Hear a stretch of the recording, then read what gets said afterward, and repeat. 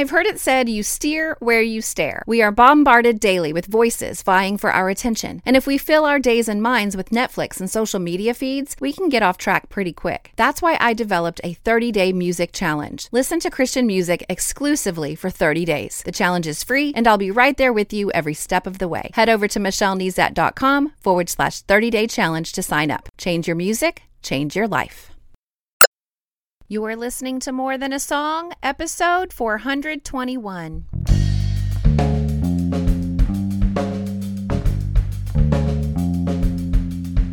Hello, and welcome to this episode of More Than a Song. My name is Michelle Nezat, and this is the podcast dedicated to helping you discover the truth of Scripture, hidden in today's popular Christian music. My goal is to teach you to connect portions of God's Word with the songs you're singing along with on the radio, to help you meditate on truths that will transform your way of thinking and ultimately your life. Have you ever had the privilege of praying for someone else? The act of lifting up a prayer to God on behalf of someone else is called intercessory prayer. And this week's song, In Jesus' Name, God of Possible, by Katy and Nichole, well, it's an intercessory prayer. The song itself is. And the song is really powerful, and the prayer it sings is powerful, and there's reasons for that. But intercessory prayer is effective and prevalent throughout Scripture, and that is what we will use to inspire our study this week. As we prepare to dive into God's Word, let's listen. I pray for your healing, the circumstances would change. I pray that the fear inside would flee in Jesus' name. I pray that a breakthrough would happen today. I pray miracles over your life in Jesus' name, in Jesus' name. Let me begin by saying there is no gift of intercession. As followers of Christ, we are all called upon to intercede for a variety of people and needs, and I'm going to give you a quick list. We're called to intercede for all in authority. That's found in 1 Timothy 2. For ministers, our pastors and ministers, that's found in Philippians 1. For our friends, Job 42. Fellow countrymen, Romans 10. The sick, James 5. Enemies, Jeremiah 29. Those who persecute us, Matthew 5. Those who forsake us, 2 Timothy 4. And all men, 1 Timothy 2. All men. There you go. We're called to intercede for all people. In fact, let's go ahead and read the immediate context of 1 Timothy 2, verse 1. Again, this is Paul's first letter to Timothy. Verse 1, I urge you, first of all, to pray for all people. Ask God to help them, intercede on their behalf, and give thanks for them. And then he goes to clarify, even the people in charge, right? Pray this way for kings and all who are in authority, so that we can live peaceful and quiet lives marked by godliness and dignity. This is good and pleases God our Savior, who wants everyone to be saved and to understand the truth. For there is one God and one mediator who can reconcile God and humanity, the man Christ Jesus. He gave his life to purchase freedom for everyone. So we serve a Savior who gave his life to purchase freedom for everyone. So we should be praying for everyone. But let me clarify, we're not required to pray for everyone at all times. God has placed you in a family, in a church, in a community, in a workplace that is unique to you. So you have the privilege of lifting up prayers on their behalf. So don't be overwhelmed by all the people you don't know. Be committed to pray for the needs of those who've been entrusted to you. When he says everyone in your world, it's all kinds of people. It's not just one category. Another thing I want to point out is that just as we read in verse 5 of 1 Timothy 2, I want to read it again. There's one God and one mediator who can reconcile God and humanity, the man Christ Jesus. So when you pray in Jesus' name, just like our song models. And we don't pray in the name of anyone else. We don't call on anyone or anything else to mediate. We have one mediator. But don't take my word for it. Read John chapter 14. Read John chapter 16. Jesus instructs his disciples there to ask for things in his name. And again, 1 Timothy chapter 2 reminds us that we have one mediator. We are not to pray in the name of anyone else but Jesus. And then in Hebrews chapter 4, the author reminds us of one of Jesus's mediatorial titles, high priest. So it says, beginning in verse 14, since then we have a great high priest who has passed through the heavens, Jesus, the Son of God. Let us hold fast our confession, for we do not have a high priest who is unable to sympathize with our weaknesses, but one who in every respect has been tempted as we are, yet without sin. Let us then, with confidence, draw near to the throne of grace, that we may receive mercy and find grace to help in time of need. Now remember, the high priest was a spokesman for the people to God. So he made intercession on behalf of the people and prayed for them. And additionally, the priest offered sacrifices to God for the people. Again, the high priest was a mediator between God and his chosen people. So Jesus, as our great high priest and mediator between God and a believer, his chosen people, Jesus is that mediator. And because Jesus is our high priest, we can draw near to God's throne of grace to pray. So we pray in Jesus' name because he told us to, but we also pray in his name because our name doesn't have any authority. A few episodes back, we studied the Great Commission where we learned that all authority has been given to Jesus. So we pray in his name. We pray in the authority that goes with that name. And then we have the right to pray in that name if we're a disciple of Christ. So we had a great discussion at church this week about the doctrine of sola fide, faith alone, that we come to salvation by faith alone. But we were just talking about how salvation is not a heaven card in our pocket. We don't come to salvation through and then just turn and live life like we weren't saved at all and not follow Christ. That's not salvation. We don't come to salvation through faith and works. God grants us salvation by faith through grace, and the overflow of that is a life designed for good works. You can explore that area of scripture in Ephesians, and we did that a few episodes ago, episode 415. Go check that out. But at salvation, I'm not just a believer, but a follower of Christ, a disciple. I bear the name of Christ as his disciple. I am his representative and ambassador. I am his, and he is mine. Again, I have the right to pray in the name of Jesus as his disciple. But Christ cannot be separated from his nature. So when you study the names of God, you learn who God is because his names declare his character and nature, right? So to ask in Jesus' name is to ask according to his nature. And Christ's nature is one of submission. And this, by the way, is why prayers that ask for things contrary to the word of God will never be answered. 1 John chapter 5, verse 14 reminds us, it says, this is the confidence that we have toward him, that if we ask anything according to his will, he hears us. And James 4 adds even more. It says, you do not have because you do not ask. You ask and do not receive because you ask wrongly to spend it on your passions.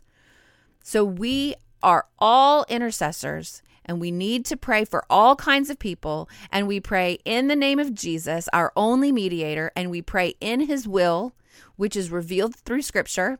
And so we come to our first bite today. If you don't know what to pray, pray scripture. Now, BITE, B-I-T-E, is an acronym for Bible Interaction Tool Exercises. And praying scripture is an amazing go-to bite. It's the perfect way to pray in God's will.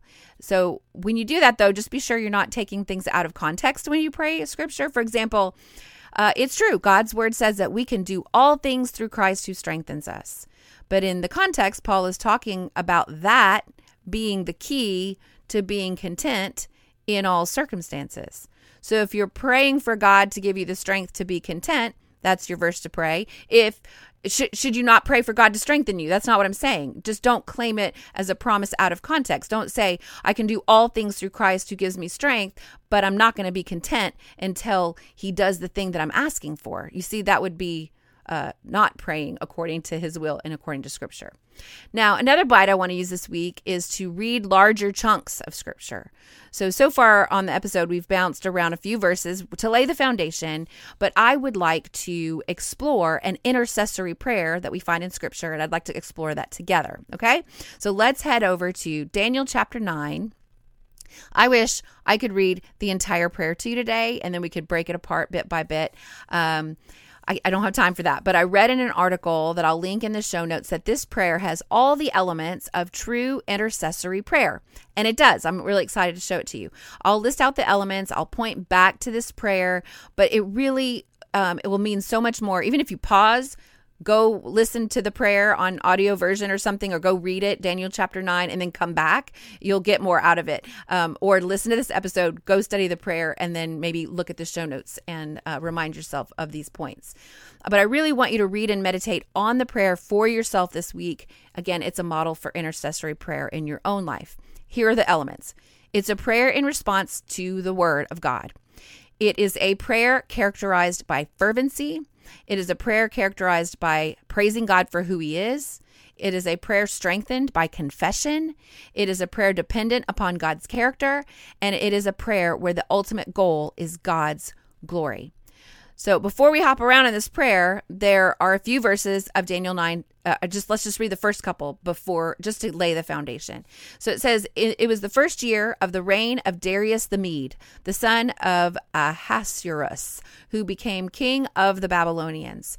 During the first year of his reign, I, Daniel, learned from reading the word of the Lord, as revealed to Jeremiah the prophet, that Jerusalem must lie desolate for 70 years. So I turned to the Lord God and pleaded with him in prayer and fasting. I also wore rough burlap and sprinkled myself with ashes. Now, if you want to follow the bite of understanding the historical context of what was going on in history at that time, that would be really interesting. You have your marker now. It was the first year of the reign of Darius the Mede, so you could go kind of figure that out. Years ago, I watched the book of Daniel on Netflix. I don't think it's on Netflix anymore. I'm sure you can locate where to rent or stream it. But it was so profound to think that Daniel was just a boy, maybe a teenager, when he was captured and brought to Babylon. And he served many kings during his time there. It was a lifetime. So at the time of the writing of this prayer, scholars believe he would have been in his early 80s. And the movie kind of helped me remind me that of that perspective and kind of put flesh on it and remind me that he was a real person that lived. And this should change the way you read this chapter. If you want to know some of what led up to this prayer, you can start in Daniel chapter 1 and read all the way through chapter 9 to get a perspective of the life of Daniel lived up to that point. And that's taking the bite of reading in context, by the way, my favorite. But at 80 years old, Daniel is studying scripture. And then this prayer is an outpouring of his time in God's word. Again, during the first year of his reign, I, Daniel, learned from reading the word of the Lord, as revealed to Jeremiah the prophet, that Jerusalem must lie desolate for 70 years. I love that. Daniel learned something from reading the word, and he turned that into prayer. Our prayers should be in response to the word. God's promises invite our prayers and participation. Daniel is basically asking God to do the thing he promised. Some scholars think that the prayer is about 3 years before the 70 years that God had declared Jerusalem would lie desolate. But that fact doesn't deter Daniel from fervently praying. And then that leads us to that next element of intercessory prayer. It should be fervent prayer. Verse 3 says, so I turned to the Lord and pleaded with him in prayer and fasting. I also wore rough burlap and sprinkled myself with ashes. That was like a symbol of mourning. And verse 17 says, oh, our God, hear your servant's prayer. Listen as I plead. To be frank with you, sometimes I get a little checklisty with my intercessory prayers. I think that's why I was so drawn to this song this week. I actually watched the music video for our song, and it moved me so much. See, Katy is standing in the front yard of a family just falling to pieces, and she is singing this intercessory prayer song over them. There's a fervency in this song, and there should be a fervency in our prayers for others. Now, our prayers should also be characterized by praising God for who he is. So right out of the gate, verse 4, I prayed to the Lord my God and confessed, O Lord, you are a great and awesome God. You always fulfill your covenant and keep your promises of unfailing love to those who love you and obey your commands. So just like Jesus' model prayer, this prayer honors the name and the character of God. And if you're not spending time praising God for who he is in your prayer time, I encourage you to start now. If you just jump right into the list, I encourage you to step back and praise God for who he is. So as you read God's word and as you follow the bite of starting with God, that's a practice that I've used in previous episodes. I think 413 and 399, we talk about starting with God. But you uncover characteristics of God that you can use in your prayer time, even your intercessory prayer time. In fact, we can take Daniel's prayer right here in chapter 9 and use it in our own prayers.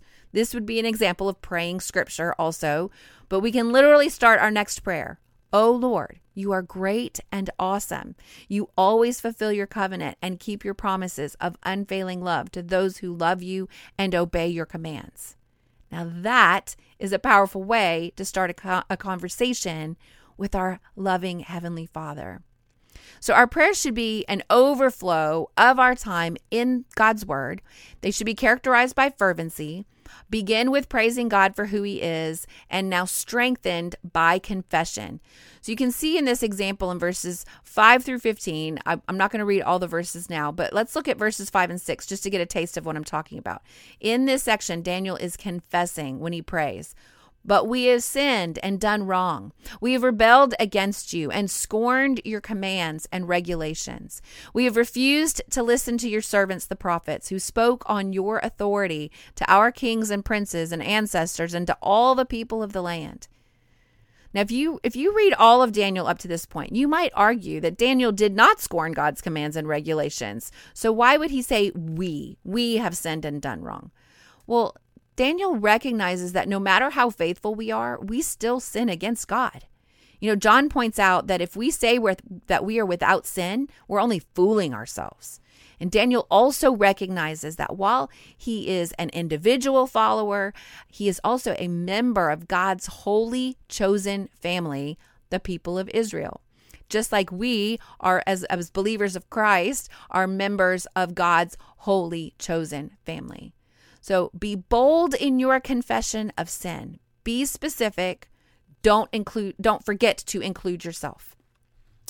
So our prayers should be an overflow of our time in God's word, characterized by fervency, begin with praising God for who he is, now strengthened by confession, and then dependent upon God's character. So the power to answer the prayer is with God. So when I take the bite of making a list of the character of God as revealed in this prayer in Daniel 9, this is what I see. These are a few things on my list. You may see more. God is great and awesome. He is a promise keeper. He is steadfast in love. He is righteous, merciful, forgiving, and he is our rescuer. So our intercessory prayers for others are dependent upon God's character, and God's character can stand up to our needs. Our great and awesome, promise-keeping, steadfast in love God, who is righteous and merciful and forgiving, can rescue us. So call on God's character in your prayers like Daniel does here in chapter 9. Finally, the goal of our intercessory prayer is God's glory. Wait, I thought the goal of the intercessory prayer was for God to give us what we're asking for. No, remember, we're to pray in God's will and then surrender to it. Isaiah 43 says, God declared, this is what God is declaring over us, that we are called, in God's word, called by my name and created for my glory. So Daniel's example reflects an understanding of this. Listen to how he ends his prayer. At the end of verse 18, we make this plea, not because we deserve help, but because of your mercy. O Lord, hear. O Lord, forgive. O Lord, listen and act for your own sake. Do not delay, O my God, for your people and your city bear your name. We bear his name. His fulfillment of his promises to his children does bring him glory. So it is good to call on those, but it is for his glory that he acts, not our own. Now, do we get the benefit of it? Yes, but we've got to get our hearts right. It is for his glory alone. So there you have it. Our prayers should be an overflow of our time in God's word, characterized by fervency, begin with praising God for who he is, strengthened by confession, dependent upon God's character, with the ultimate goal of God's glory. Now, before I completely wrap up, I want to encourage you to read just a little bit further. Daniel seems to continue praying beyond the portion recorded for us, because in verse 20, he says, I went on praying and confessing my sin and the sin of my people, pleading with the Lord my God for Jerusalem, his holy mountain. But listen to this in verse 21. As I was praying, Gabriel, whom I had seen in the earlier vision, came swiftly to me at the time of the evening sacrifice. He explained to me, Daniel, I've come here to give you insight and understanding. The moment you began praying, a command was given, and now I'm here to tell you what it was, for you are very precious to God. You see, God was answering Daniel's prayer because he was precious to God. Was Daniel precious to God because he was a legend of the faith? No, because he was a child of God pleading and interceding before his rescuer, and you are precious to him. He longs to answer your intercessory prayers on behalf of others. So what's next? Acknowledge your role as an intercessor, as one who is called to pray on behalf of others. Use the scriptures included in the show notes just to consider the instruction to pray in the name and authority of Jesus, the only mediator between us and God. And then finally, spend some time reading and meditating on Daniel's intercessory prayer in Daniel chapter 9. Consider journaling how you will commit to adjusting your prayer life to match the example and instruction you uncover. And then while you're there, I'd love to hear about what you're learning. You can email me, Michelle@michellenezat.com. I'm on Twitter, Instagram, or Facebook, and we can talk about what you are learning. Now, More Than a Song is a proud member of the NRT Podcast Network, and you can check out other podcasts in the network and Christian music resources at newreleasetoday.com. And I would be honored if you subscribe to the podcast wherever you listen to podcasts so you never miss an episode. But if you sign up on my website at michellenezat.com, then I'm able to email you once a week with the show notes of all the scriptures I use. I link to any resources that I use in my personal study. So even if I don't mention it on the episode, I put it down in additional resources so that you can see the books and articles and commentaries and all the things that I'm using to prepare every week if that is what you're interested in. Now, my featured free resource this week is my 30-day music challenge, which is to listen exclusively to Christian music for 30 days. I walk you through it with 1-minute videos each day. It's free. So head over to michellenezat.com/30-day challenge to take the challenge. If you change your music, it'll change your life. So with that in mind, I want to thank any new subscribers who have subscribed recently, like Kate from Georgia and Angela from North Carolina. Welcome. Now, don't forget, you can listen to the podcast directly on my website through iTunes, the Apple Podcast app, or you can follow on Spotify or through Stitcher Radio or your podcast listening app of choice. And you can leave a review by heading over to lovethepodcast.com/more than a song. I really appreciate it, and it helps me stay visible to new listeners. Well, that's it for this episode of More Than a Song. Next week, I will be using Kingdom Come by Rebecca St. James featuring For King and Country to dive into scripture. If you liked this episode, however, would you mind sharing it with others? I've made it really easy. With just one click, you can share via Facebook, Twitter, or email. Just head over to michellenezat.com/421. While you're there, I'd love to hear from you. Click on comment to join the conversation. Until next time, take time to meditate on God's word and consider his ways.